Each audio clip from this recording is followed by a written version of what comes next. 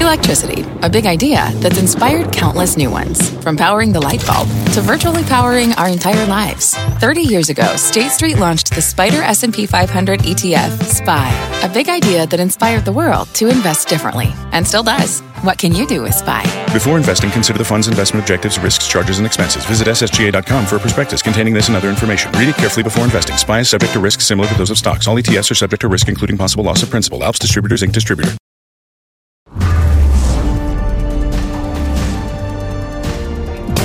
Stocks rocked as the coronavirus spreads. The Dow having its worst week since the depths of the financial crisis. The selling widespread. All three major averages now in a correction. So what should you be doing with your money following a day like today? Our traders are standing by to break it all down for you. A special edition of Fast Money starts right now. And welcome, everybody, to a very special Fast Money, as always, live from the NASDAQ market site. It was another history-making day and what has been a history-making week.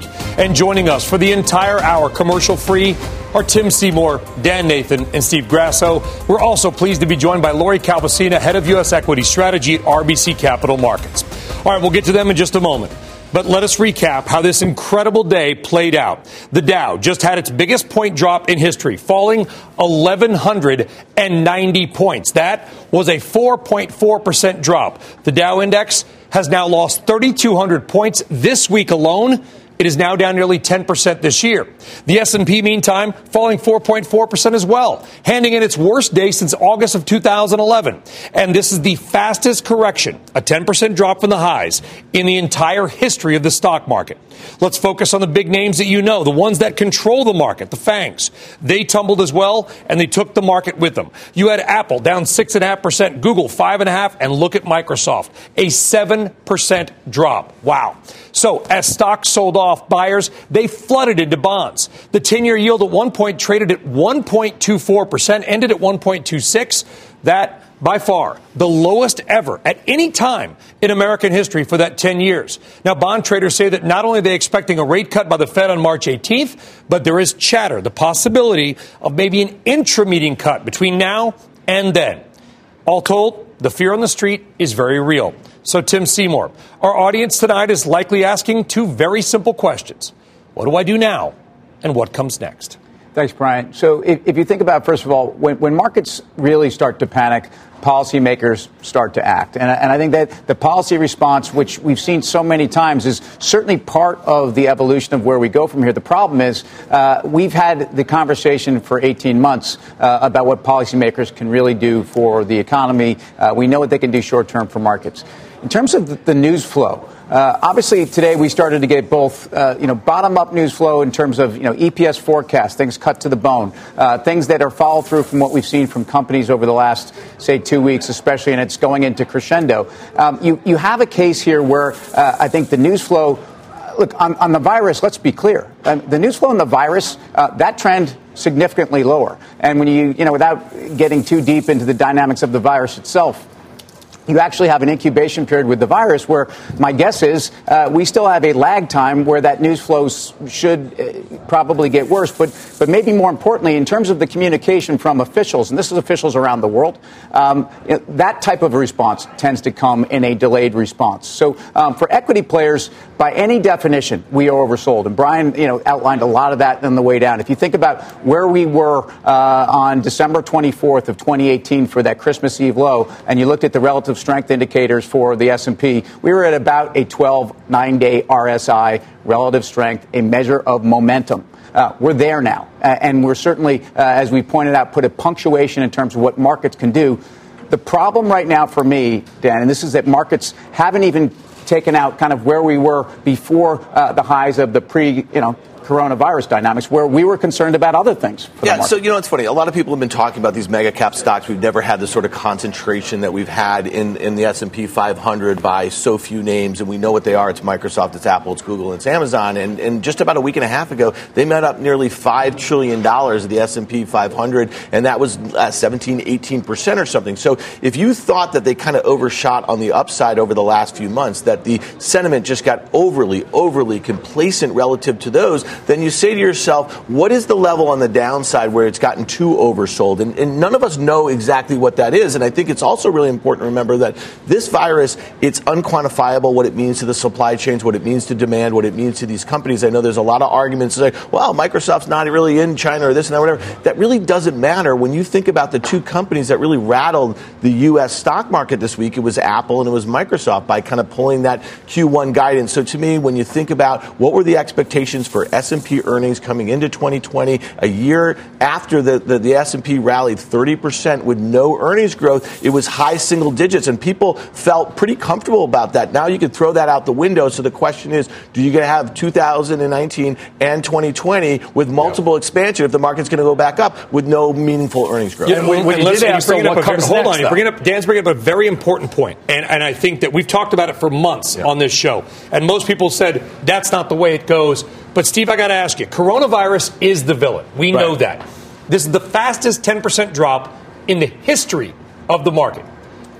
I'm talking to people all day long today who are saying that they're selling ETFs. The QQQ had triplets daily average to raise collateral, to raise cash. And the ETF market makers are not there to put the bids in. How much does that crowding that Dan talked about accelerate what would be selling anyway? It's all about positioning. It's all about leverage.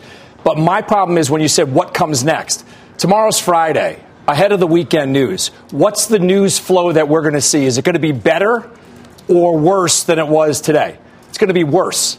So how do you bottom on a Friday? You don't. For me, it's 28.55. It's 100 handles lower in the S&P. That's where I find support. Then I think you can substantively bounce from there. But that's a next week story for me. Yeah, I say for us, something important happened today. We breached the 10% drawdown. 10%, while it feels terrible, that's kind of a garden variety type pullback. And we actually put a note out this morning saying if we didn't hold at 30.50, we thought a growth scare was in play. So what's a growth scare? That's a 14 to 20% type drawdown. And we've had plenty of those since the financial crisis. We had it in 2015, 2016, fourth quarter of 2018. We had it back in 2010, 2011. So that scenario for me is now in play. What I'm watching next is 2,900.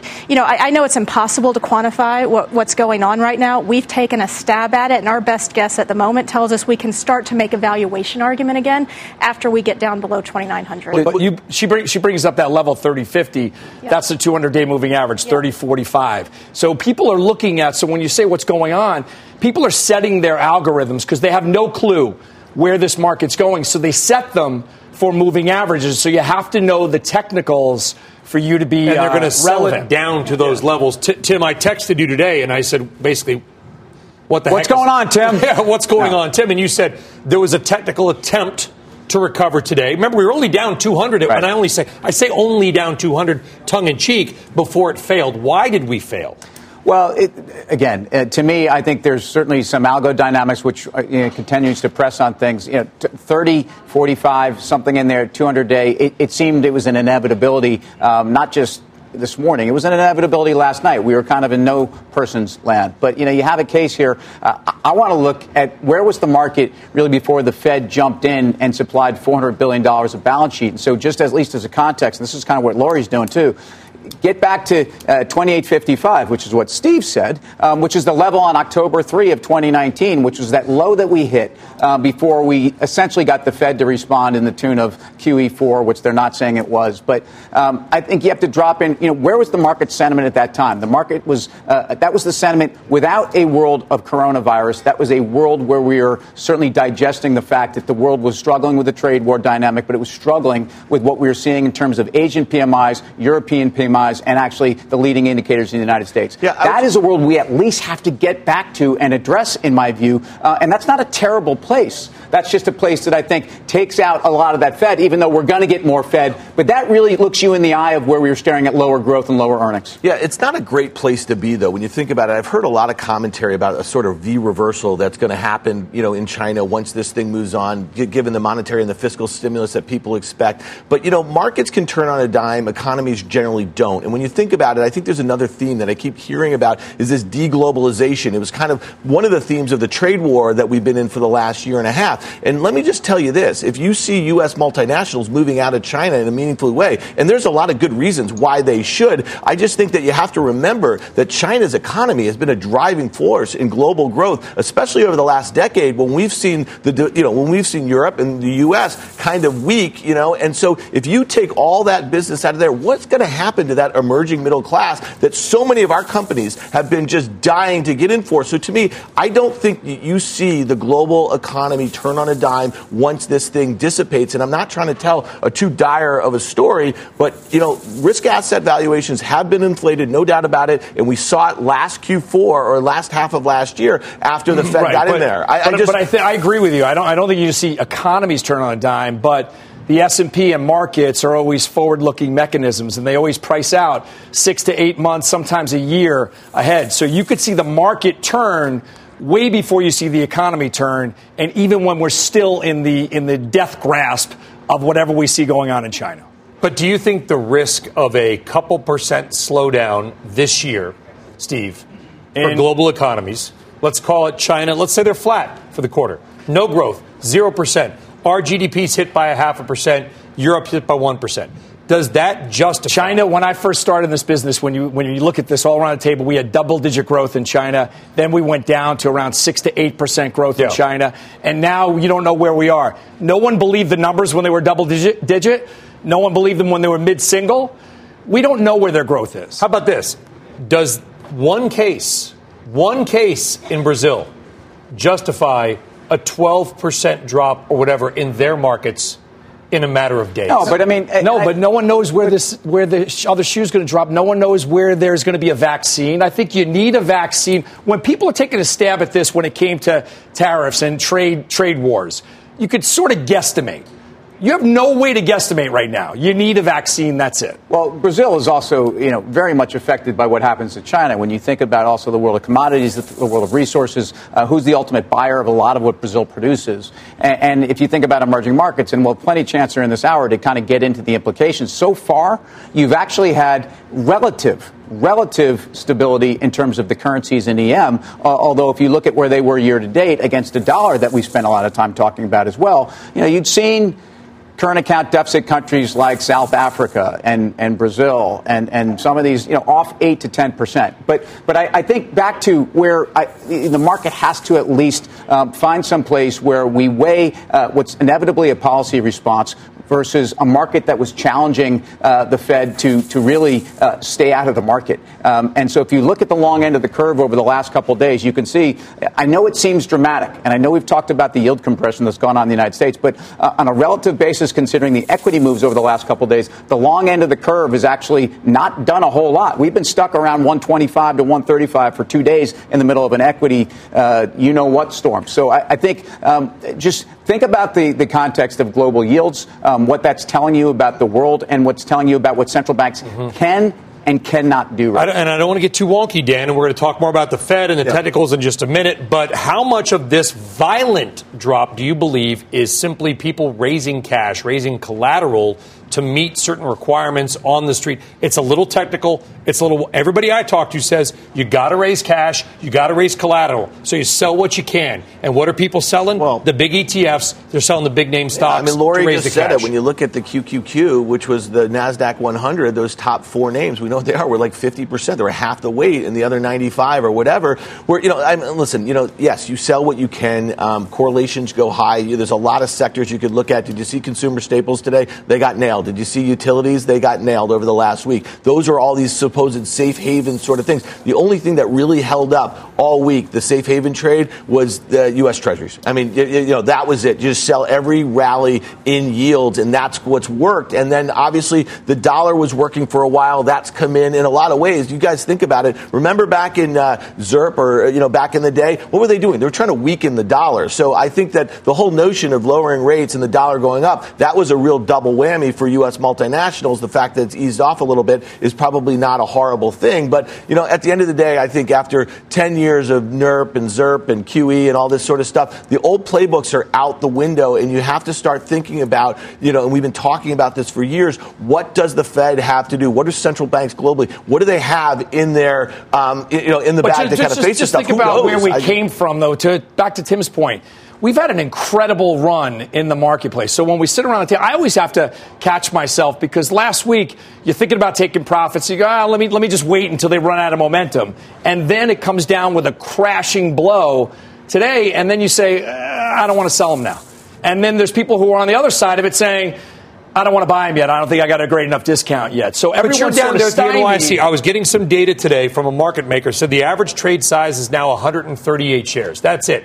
These are not mom and pop sellers who are calling their brokers and selling one stock. That's not who's doing Sully, it was all of it, though. Tesla's Exhibit A. This was a retail thing. The Robinhood stuff. I mean, there was manias going on. It was all screaming in silence there. Yep. We know what it looks like. We've been around through the prism on we're going to get to the technicals, but through the prism of that December Fed debacle, we were at 2350 in the S&P. Yep. And then we rallied to almost 3,400.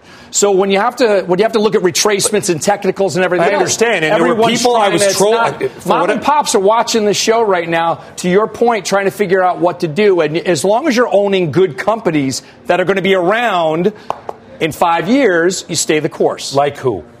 Your Apples, your Microsofts, the Googles, the Amazons, names that the problem that I have is that when you look for value and you look at the chemical names and you look at energy, those have done nothing but get demolished, and I don't think you could be there. And I own some. But I just don't think that's where you're going to see the growth over the next 5 years. I'll give you some really quick levels, like on some names like that. Microsoft literally consolidated last year between 140 and 150 for like 4.5 months. It broke out at 150. It went to 190. Gets back to 150. I know that sounds crazy because it was at 190 a week and a half ago. It's at 158 right now. That's where you start picking at it. JP Morgan broke out in October at $120. It went as high as 140. You get back to those support levels. Disney traded as high as 150. We know where it broke out last April at 120. It's a little bit below that. I mean, there's levels for these high quality numbers where you can start high quality stocks where you can start picking at.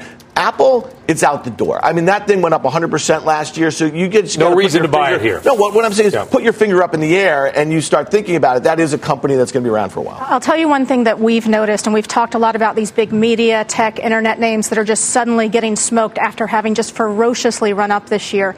We noticed that the hedge fund community seemed to get spooked last Wednesday. And what happened on Wednesday was that all the brokers around the street, myself included, put out our reports on what the 13 Fs had shown, those ones that were released on Valentine's Day. And we sensed that there was a little bit of a chill that went through the hedge fund community. And what those lists tell you is where the most crowded positions are. And hedge funds are very, very sensitive to those kinds of crowding risks. We had seen them sort of skew their positioning defensively even while markets were going up. All of a sudden, we whacked them over the head with these lists of, hey, these stocks are super, super crowded. Then we started to see this passive, systematic selling in the market. And now we're actually seeing real money go to work. You know, we saw the exact same thing back in the second half of 2018. Frankly, it happened well before the market peaked. We saw it same last year, last July, right before we had kind of the trade war debacle. People thought that was off the table. To me, this smells like plain old-fashioned hedge fund de-risking right now.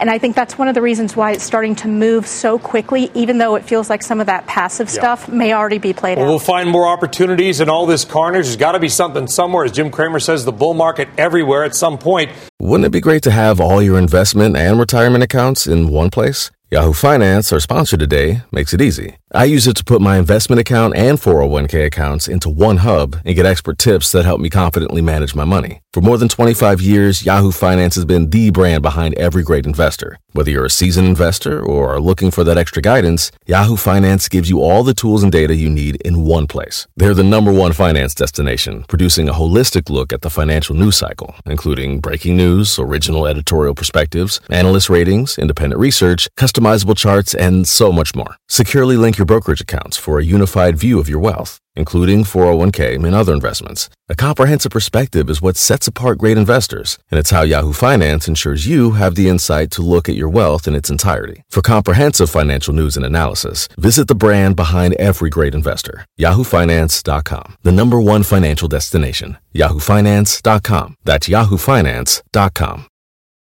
All right, so we talked about it a bit, but let's dive in a little bit deeper.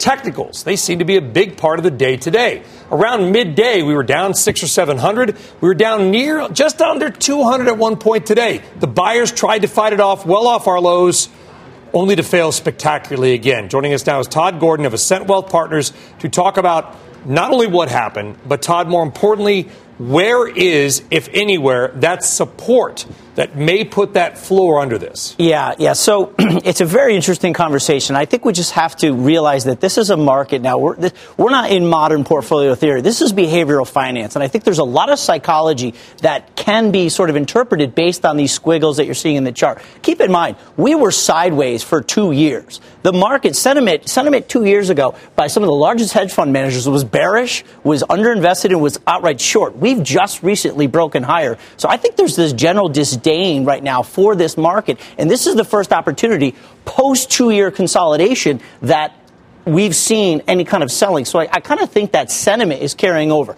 All right, back to the charts as we clear this out. Look, this drop right now at the close was about 12.3% from the high.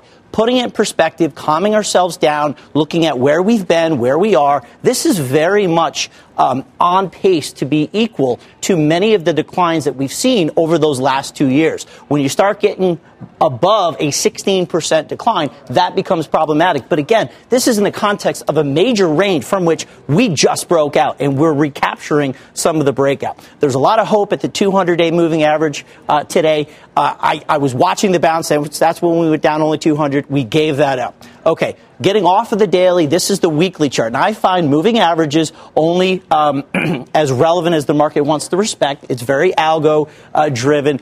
So this is the weekly. This is the moving average calculated off the last 50 weeks and the last 200 weeks. What I like about this level is the 50-week moving average is right around that 30-30, which is on top of the 200-day. That's why you staged a little bit of a rally today, which ultimately failed.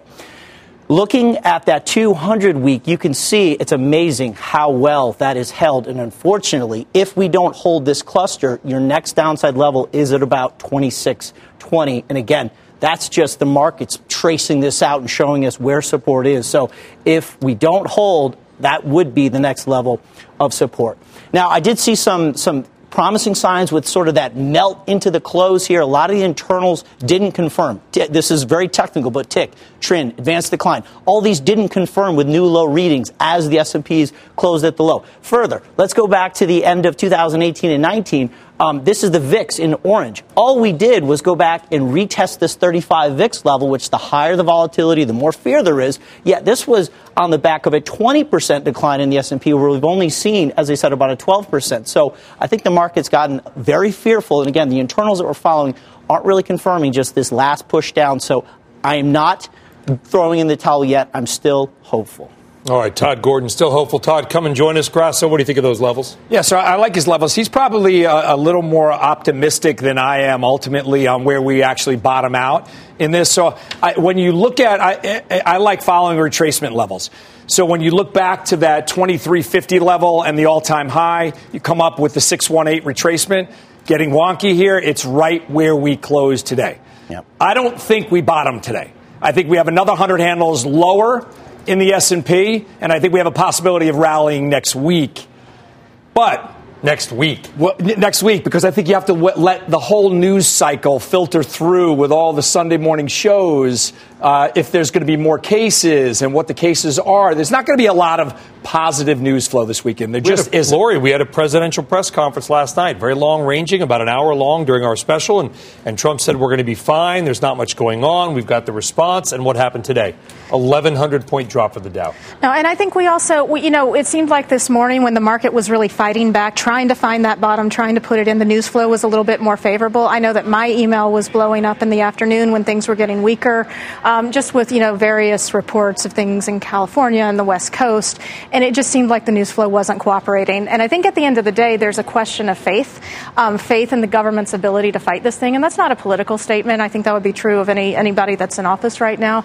But just, that lack of certainty about how this virus actually functions, I think resurfaced in a big way in terms of people's minds today. Yeah, I wanted to ask Todd, you know, about the charts there. When you think about 2018, we had an early run up in the beginning of the year, and then we kind of flushed 10% or so, and it took a long time. It wasn't until October until we got back to the new highs, but then we flushed again 20%. Are we setting up for possibly a similar year when you think that there's a lot of unknowns here and the likelihood of new highs anytime soon? What do you think the chances of new highs are? I think they're probable. Really? I just think this is such a negative sentiment. Some of the largest hedge fund managers in the world were outright bearish, if not short, over the last 2 years, and now they just flipped. So I just think there's a lot to catch up here on the upside, unwinding this bearish sentiment that's been driving the market. So we were just technically range bound, right? So this is just a pullback. We've got a half back, which is very expected from a move. It's the fastest 10% down move in the history of the American stock market. But also they didn't let anybody in on the way out of that 2-year range. We only saw a 2.5% and a 3.5% correction post October 2019 break from that high. So, I think it was easy come, easy go. And I think there will be people, once we stabilize a little bit, who missed out on this entry, who are looking to get on the bid. Yeah, and look, it was an 18% move from October to those highs. So in tech was like 30%. Yeah, and I'm not going to tell you that that's the most ferocious upside move we've seen in markets, but that was right there. It really was after a year where we'd also had a couple of those moves. And in fact, if you take the low off of Deck 24, 2018 to that high, we effectively moved almost 44% on the S&P. I mean, that's, and again, I'm picking, the high and the low, but that's pretty extraordinary. When I think about what the market's done over those last, and Brian, you're emphasizing the very clear here, which is important. This reminds me of December 11th, the first 8 days of August of December 2011. What happened, I'll remind you, was when the U.S. lost its AAA. And again, we had this moment where no one really knew what it meant. It certainly didn't have immediate economic impact, and it really didn't even have a credit follow-through. But it had a case where you had enormous uncertainty around the world, and again, it was a slightly different time for sovereign bonds. It was really before Draghi had asserted himself and the ECB had begun to actually have some autonomy to do what it needed to be done. This is what this reminds me of in terms of the irrationality of the markets. And if you'll remember, we actually had a pretty ferocious rally as we got back up into September. There was a lot of folks that were worried about year-end stuff and missing out. But ultimately, it set us up for a very dangerous October. But and I think that's here's the question that I have for Todd, though. Yeah. Todd, I know I go by a 3-day rule. So and sometimes I don't adhere to it myself, and I always regret it that I don't. The 3-day rule is wherever the stock bottoms or wherever the market bottoms, you wait 3 days and see if that bottom holds. On the third day, you're okay to dip your toe in. And I'm okay missing a couple of days of upside shot. How do you know, for people sitting at home, when you could start buying a market, when it starts finding a base, that it's a real base in your opinion? So I think you don't want to put the seatbelt on as the plane is just about to crash, right? You need to be prepared. You need to have your list. I've switched. I now work for a wealth management firm. We have a list of stocks that we want. This needs to be part of your plan. You need to be well planned out in order to have these names and start moving it. You can't know when the bottom is. You absolutely can't know. But I just feel like you need to be properly allocated stocks that you like. There is no hard and fast way. I just think, you look at the technology. I'm shocked how much sentiment has shifted. We had a tech-led, semi-led rally just a month ago. People were talking about the new age of quantum computing, artificial intelligence, driverless cars, and all of a sudden we're throwing that all out because of a virus. I'm saying, well, let's kind of back it up here a little. Let's calm ourselves here a little bit. Let's back it up just a bit because we got enough brain power and market experience on this desk to light New York City. Okay, but I think our audience wants simple explanations of what happened. And what do they do now? I'm sure we're all getting emails and texts from our family and friends. Do I sell now? Do I buy now? Should people buy more stocks now, Todd? Okay. I have to put this delicately because, again, I've assumed a new position at a wealth management firm. I have investor capital right now that is on the sidelines. I am lightly buying on the way down, and I'm completely confident it's part of the plan. You need to have a plan. In a highly volatile market like this, again, this is the first opportunity we've seen on a pullback post 2-year consolidation, which was hugely hated stock market. Market goes higher. This is the first opportunity. Everyone calm down here. Let's look at where technical support levels are. We don't know which one is going to hold, but you have to layer in. You have to nibble on the way down. You have to do it in solid stocks. We have portfolios of fundamentally strong stocks with good balance sheets. These should dampen the volatility. This is an opportunity. Well, I don't think. All right, and that's sound advice. But I will also tell you that my parents, who were texting me, have sat through 2 times in the last 20 years where the S&P 500 has been cut in half. And in the beginning of that sell-off, it has both times. In 2000, it came from an all-time high. It came from a period of euphoria, right? And then there was some kind of unforeseen events. Don't think for a second by the time we got to 9/11, 2001, that was like the gut punch, right? And we went down considerably lower from that. That had nothing to do with the dot-com bubble imploding. So, I mean, that's the thing that put us in recession. And then you think back to what happened here. Obviously, the Fed used the same playbook as they always have. They kind of go really easy on monetary and fiscal and all that sort of stuff. And then we get into the financial crisis. And let me tell you, we all lived through 2008, and nothing was going to be the one that took us down 50% until we got into the summer of 2008, and all hell broke loose, and no one had control over anything. So, I mean, to me, I just think So how far could we drop? Well, listen, just real quickly. In 2018, in Q4, no one thought, we thought we were going to have a garden variety correction, 5-7%. We went down 20% in a straight line. And it wasn't until the Fed made a massive pivot. We didn't break out last year until the Fed corrected the yield curve and they lowered 3 times. That was at the end of December, Tim getting it because you got to move on. Okay. I mean, liquidity is a part of that. I just want to talk about what Todd and Dan are talking about in terms of allocation and how retail investors are responding. And look, if you lived through 2008, you certainly probably act differently in the market. Doesn't mean you're acting emotionally. But look, you have to sleep every night knowing you can sleep on a portfolio that you're comfortable with. If you're uncomfortable with your risk profile right now, then there's nothing wrong with taking a program sell of 5 or 10% of your assets and doing it across the board. What I would urge you not to do is pick the stocks that are down the least and sell those, because those are probably, for different reasons, those are probably companies that are either best of breed or companies that maybe have actually been defensive because they have some positive exposure to all of this. But the key is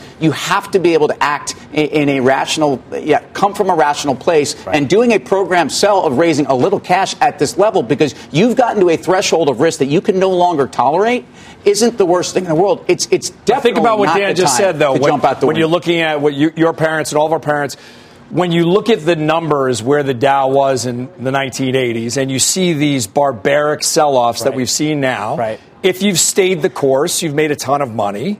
If you haven't, you got it. What happens with human nature and psychology is we always want to sell the bottoms. And we always want to sell. Fear. Right. The fear is we want to sell tomorrow. And I don't think you should be a seller. Don't sell into this. Well, it depends on what you own, but you started off talking about triple Qs. I think that the average person, to diversify, what I do for my kids is I buy ETFs. I buy 6 ETFs that are globally represented, so I'm not reliant on the single stock. I'm reliant on the indices. Okay. Todd, Gordon, thank you very much. Thanks, Sound guys. advice, good stuff. All right. Every day, thousands of Comcast engineers and technologists put people at the heart of everything they create. Like Oluseyi, a Comcast engineer who grew up bonding with his dad over sports. This inspired him and his team to create AI Highlights technology that uses AI and machine learning to detect the major plays in a sporting event, so millions of fans have a way of catching up on their favorite sports. Learn more at ComcastCorporation.com. What's on the horizon for financial markets? At PGIM, it's a question that over 1,400 investment professionals relentlessly research in pursuit of your long-term goals. Specialized across asset classes, but united in collaboration, our teams provide global and local expertise. Our investments shape tomorrow, today. Pursue your tomorrow with PGIM, a leading global asset manager.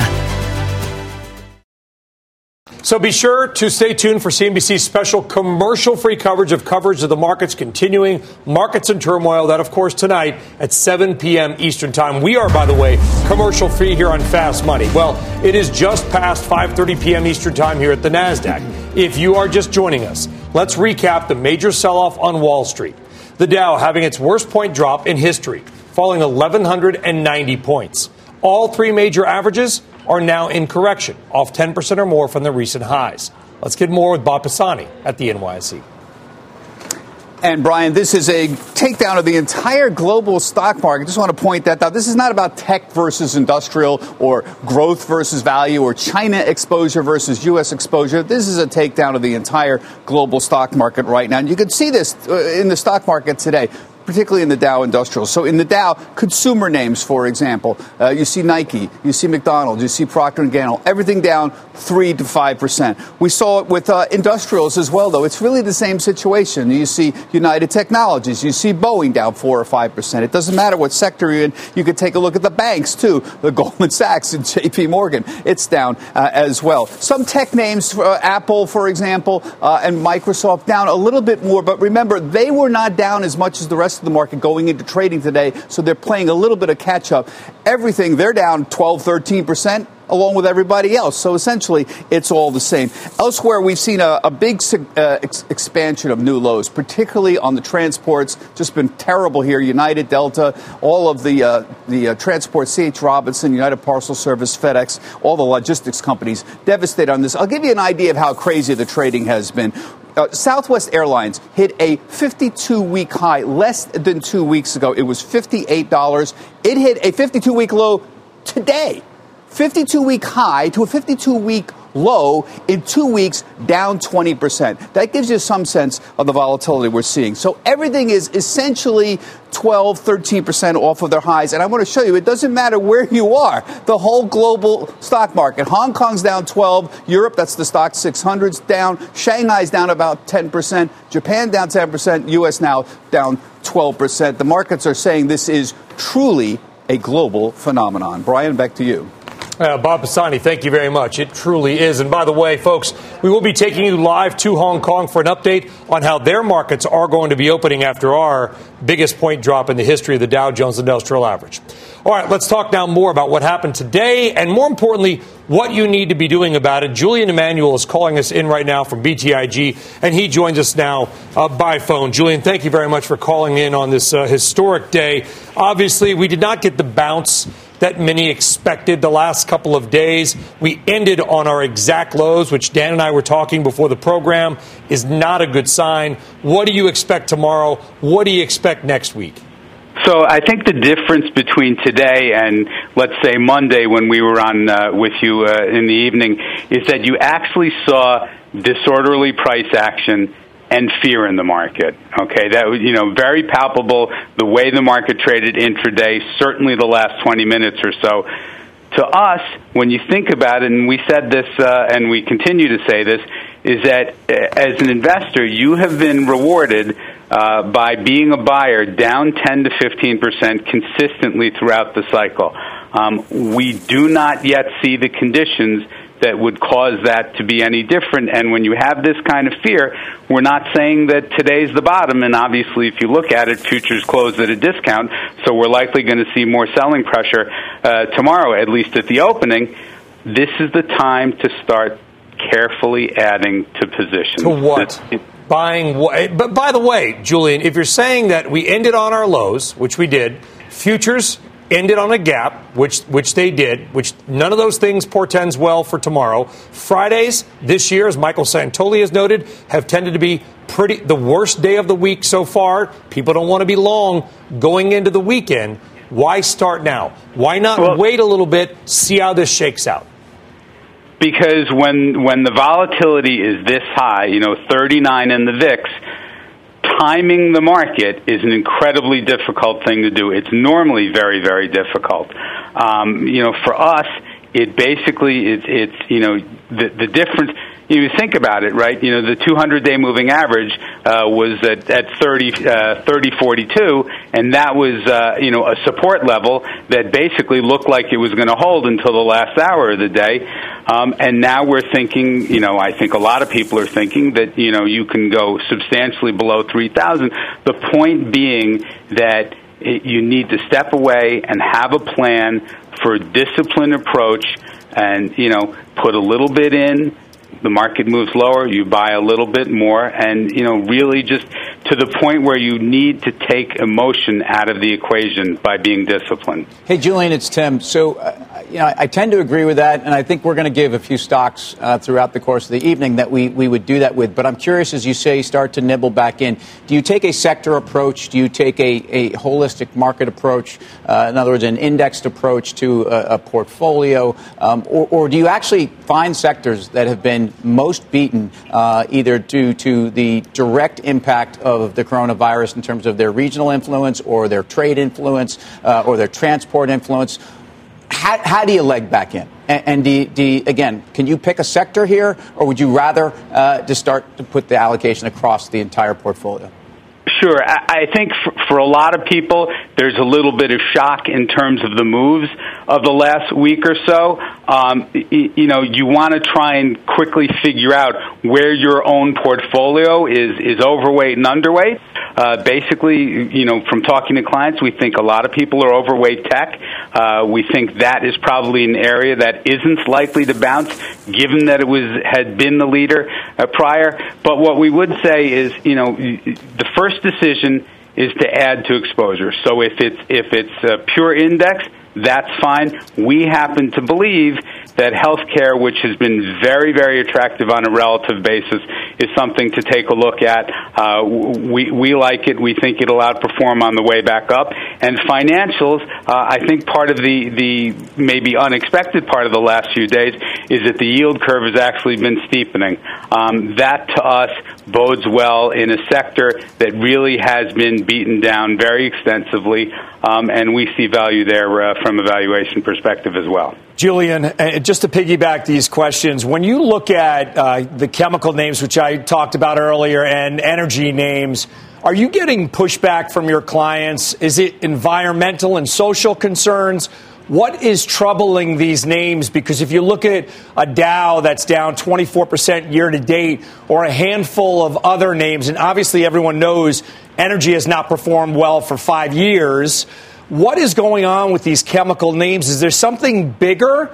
Because when I look at the yields, you have these stocks that are yielding 7% in some cases. It's not just about value and growth.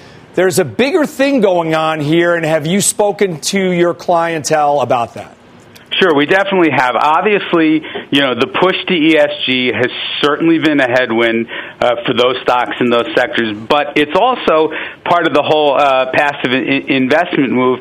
If you think about it, right, as a portfolio manager benchmarking against the S&P 500, you are not overly punished by being underweight areas like materials and energy, whose weighting in the index has dropped precipitously over the last several years as technology has increased.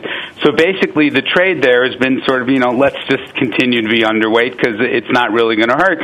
From our point of view, and I think, if the last, sort of year to date has proven anything, is that you can have straight line moves. You certainly had one to the upside, and you're having one to the downside now, but those don't continue forever. And from our point of view, those material stocks, those energy stocks are pricing in a recession that we don't see as a base case in 2020. Hey, Julian, it's Dan. Question on China. A lot of China bears have kind of just mentioned the fact, I guess, time and time again since the U.S. financial crisis and then how it rolled into Europe, that obviously China has a massive debt issue. Does this issue with the quarantines and just basically the lockdown of a lot of business over there, does it raise the question that finally this bubble in China, this credit bubble, could burst? And if it did burst in some way that the government really couldn't contain, does it have the likelihood to kind of roll back to Europe, roll back to the U.S.? And is that something that maybe that's what U.S. Treasuries are kind of so suppressed? Maybe that's the thing. It's a very, very fair question. I think the China story becoming unraveled has probably been around for 5 or 6 years. We always wonder whether this is the moment. It's hard to say it isn't based on what we know, but what we would say is you look at it, there's $3 trillion in terms of FX reserves. There are a lot of things that China can do to stimulate the economy. They may not necessarily work now because of the quarantine situation. But once that eases up, and that does seem to be the case, the reported cases have leveled off, is that there is enough potential for stimulus that we don't think this is, the bursting of the situation yet. All right, Julian Emanuel, BTIG, thank you very much, saying you might want to start buying on the way down. We're going to get to oil in a second. Tim Seymour, very quickly on that. To that sort of iron fist rather than the velvet glove approach to stimulus that China has, could China equities actually be a better place to be than U.S. stocks right now? We have seen at different times, and again, we're looking at all these relative allegories, but, EM always bottoms first. And, in fact, they always fall first. And, in fact, EM had been falling aggressively into this move because, again, this was the epicenter of at least where the coronavirus originated. So China has a lot of fiscal policy tools at their disposal.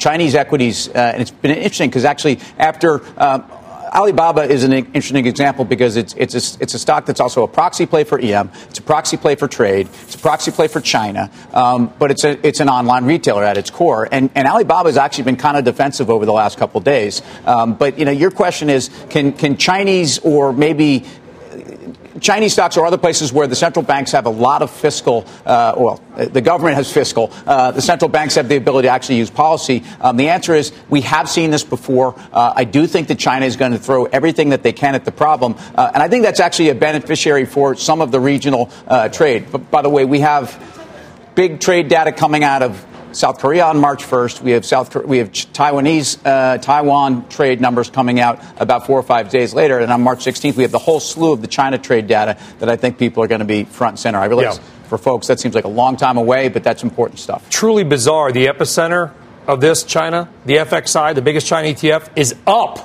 this month, 1.5%, while our S&P 500 is down. That's the easiest thing for them to do. I mean, just buy stocks directly, right? Buy stocks directly. They can buy their banks, and the FXI is very, very bank heavy. And by the way, the valuations on those banks are crazy cheap if you believe that the central bank is going to continue to support them.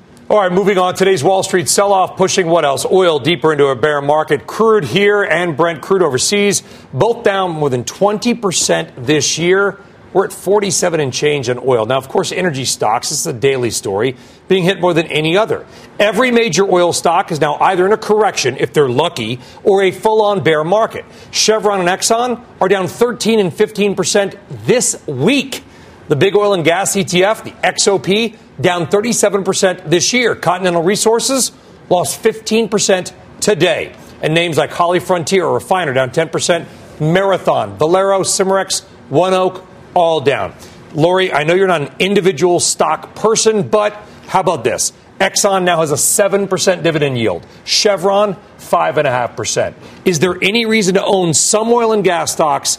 Even if you hate the sector, you're an ESG investor, but you're looking for pure dividend yield. So I'm not a huge fan of the energy sector as a whole, but there are certain things that I do like about it. And one of the things I really love about it is the dividend yield and the shareholder friendliness of the sector. I mean, one of the things we look at, a stat that absolutely blows my mind, is that the dividend yield on the energy sector has actually been higher than financials. We know that a lot of investors who have been moving into equities in the last, frankly, since the financial crisis, have been coming into this market to get yield. And that may not be the top priority at this particular moment while people are de-risking. But once we get out of this, I think that's going to be a huge theme for equities again. And I think it should benefit some of these names with huge yields. Now, again, I don't love the broader energy sector, and part of it is because of those ESG concerns. And frankly, regardless of what you think of ESG, I know some of my clients hate it, some of it love it, but they are getting flows. It is a growing part of the asset management industry. And, for better or worse, those climate concerns regarding those stocks do matter. Yeah, they are. And Steve Grasso, listen, I called it the Cerberus. It's a three-headed dog. You've got first off, you got Corona and global oversupply.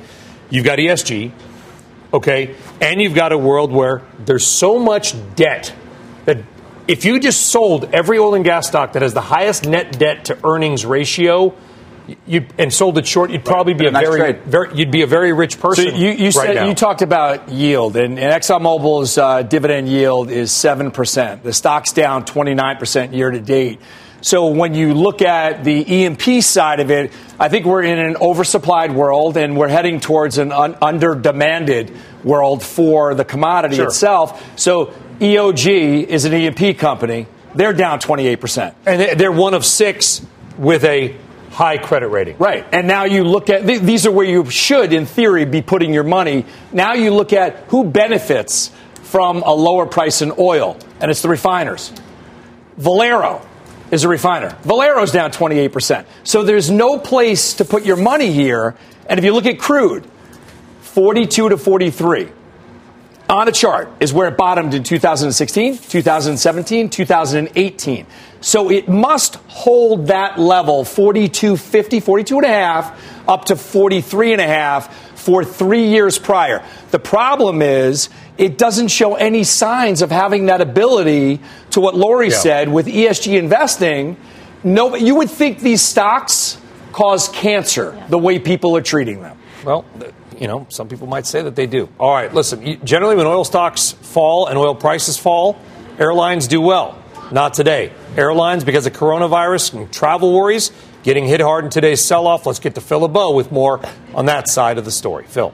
And, Brian, we have some fresh news for you. Just a few minutes ago, American Airlines out with its own travel waiver, now joining United and Delta in terms of saying if you have a trip that was booked for northern Italy, and we're talking about Milan, Bologna, Venice, well, they are going to waive it. So now you've got United through June 30th. And again, they're to Milan, Bologna, and Venice. You've got Delta through March 15th. That's all of Italy. The big concern, Brian, we've talked about this for a couple of days. The big concern is that you see pockets of coronavirus potentially pop up in other areas around Europe, which would prompt other waivers because the airlines are realizing, look, they see it in real time in terms of whether or not there's going to be demand for someplace, either issuing waivers or potentially having to cut back on flights, which is what they've done with South Korea. Look, they canceled them altogether for China. That's the big concern, the transatlantic exposure. And remember, we're going into a period of time, the second quarter, when the airlines, the big three that we're talking about, Delta, American, and United, they all have a higher percentage of seats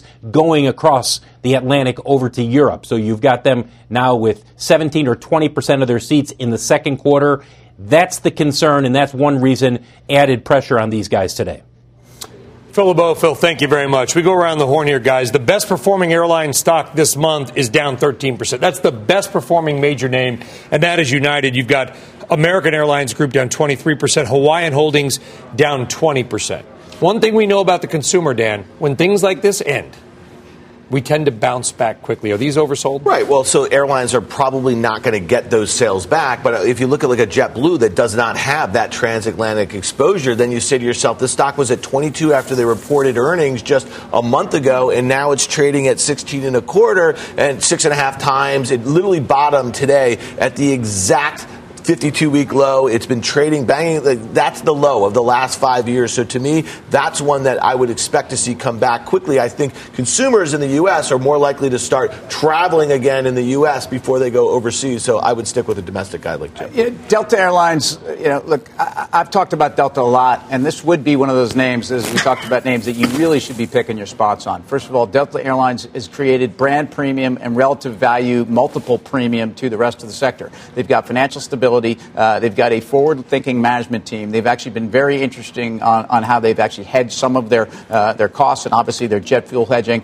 And they've been very prudent, I'd say, on capacity. But they've also shown that there's free cash flow here. So 24% in 5 days. 5 days, that's just extraordinary by any measure. And it's not to say that you won't see a challenging number. But this is exactly, United decided they were going to pull 2020 guide. Okay, Delta may do the same. Bottom line is, this is a company that is trading for recession and sub-recession. And it's a name that I liked very much going into this. We know at some point this dynamic will end. And this is certainly the stock that I think will see a massive, massive pop. Why not begin to nibble on this one when you know that the balance sheet is Delta there? Delta hit a level right around $45 that, going back a couple of years, has been support in the name. So if you look at these, I'm long Spirit to the same theme that Dan was talking about. This has no European exposure. It had no Max Jet exposure. JetBlue had no Max Jet exposure either. But Delta on a chart, when you go back a couple of years, and I encourage people to do this at home, when you look at these charts, you're finding support on these levels that are not just for the last year, they're for the last 2 to 3 years. and they bounce considerably off those levels if you know what level to look at. Lori, buy the transports? So, I would say on the airlines specifically, this is one that probably just is a little bit too volatile for me in general. And frankly, there's other stuff, even within industrials, that's higher on my shopping list right now. Like what? Like the machinery stocks. I think you can. What is a machinery stock? I know you're not going to recommend individual names. I know. Can you give us a hint? What does it rhyme with? Companies that, what do they do? How about this? What do they do? Not dogs, but hogs. No, come on, cat tractor, deer, cat tractor. Yeah. Those types of names. Yeah, things that build big companies that build stuff around the world have a lot of China exposure. Get dirty. Things that our kids look like a Tonka. Exactly. Things our kids like to play with. There we go. When they're 4, anyway. But look, to me, I think that's just something where I have a little bit more faith in the cycle. One of my big concerns, and I'll tell you honestly, I was out seeing clients over the past week, and this week I was talking to a lot of people who are scared to get on a plane because of their own personal safety. Sure. And these are investors. And, I have some questions personally about how long it's going to take for travel demand to recover, just based on what I've heard this week. But if you believe to Tim's point that the Chinese government is going to do everything in its mighty fiscal and monetary power to try to bounce their economy back, some of that could be buying a lot of industrial machinery, buying a lot of those types of heavy industry goods for the United States. Yeah, and look, I think, we haven't talked about the 2020 election at all. We've talked about the virus. I think the election has been having some impact on what's been going on recently. And one of the things we know is that some of the progressive candidates do want to do things like infrastructure spending, which, so I can sort of see reasons outside of this virus narrative why I might want to pick up other stuff that's just as cheap. All right. Thank you, Lori. Let's do another reset right now. It's 5:52 Eastern Time. We have been commercial-free here on Fast Money. And again, if you are just joining us for some reason and missed the market day, it was a day to remember. It truly was historic. The Dow falling more than it's ever fallen on a point basis. 1,190 points. All the major averages down more than 4%. The selling has been hard. It has been fast. It has been indiscriminate. And if you're out there believing that things will get worse before they get better, we've got a very simple way to protect your portfolio using options where you don't have to sell your stocks. Options Play Chief Strategist Tony Zhang is over at the Plasma to break down this very simple trade that you can do at home. So, Brian, like you said, markets are down over 4% today after back-to-back 3% declines. Usually in this type of environment, I'm looking for potential long opportunities, but I actually think things can get much worse. So I want to lay out an options trade to show you how you can protect your portfolio going into this type of sell-off. So first, let's zoom out a little. Here I have a one-year chart of the S&P 500. What we saw here in the last week is we had a 10% decline right to the 200-day moving average. And I want to point out a few different technical levels. We had that breakout around 302. We're now below that level. The 200-day moving average at 304, we're now below that level. These are all potential bearish opportunities here, even though typically I would be looking for long opportunities in this particular type of market. Now, if we look at a 10-day chart, we've seen that this line here at 304 is where the markets enter correction territory. And today we close at about 299, so below that level. Even though intraday we got above it, I think this market can continue moving lower. Now, there's a lot of different metrics you can look at, whether volatility or momentum, that suggests that after these types of declines, you should be seeking long opportunities. But the one chart that I want to point you to is this particular chart, and that's a number of coronavirus cases outside of China. While the corona was contained within China, markets were fairly stable. But over the last 4 days, we've seen this chart go parabolic. And this acceleration is really what's causing this panic that's currently settling in this market. Now, this is a source by Johns Hopkins. This is published every single day. So it's a chart that I want to keep an eye out on. And until this chart starts to plateau, I think that market's going to continue moving lower. So the trade that I want to lay out here using options is using a put spread, because options are extremely expensive to try to buy protection. So I'm going out to April and I'm looking to buy the $300 put, spending about $10.35, selling the $275 puts against that, collecting $4.15, net paying about $6.20. for a $25 wide debit spread. So my risk-reward ratio on this particular trade is about 3-to-1 if the markets move all the way down to 275. And the reason I'm selecting 275 is because that's when the markets enter bear market territory. If we exceed that level,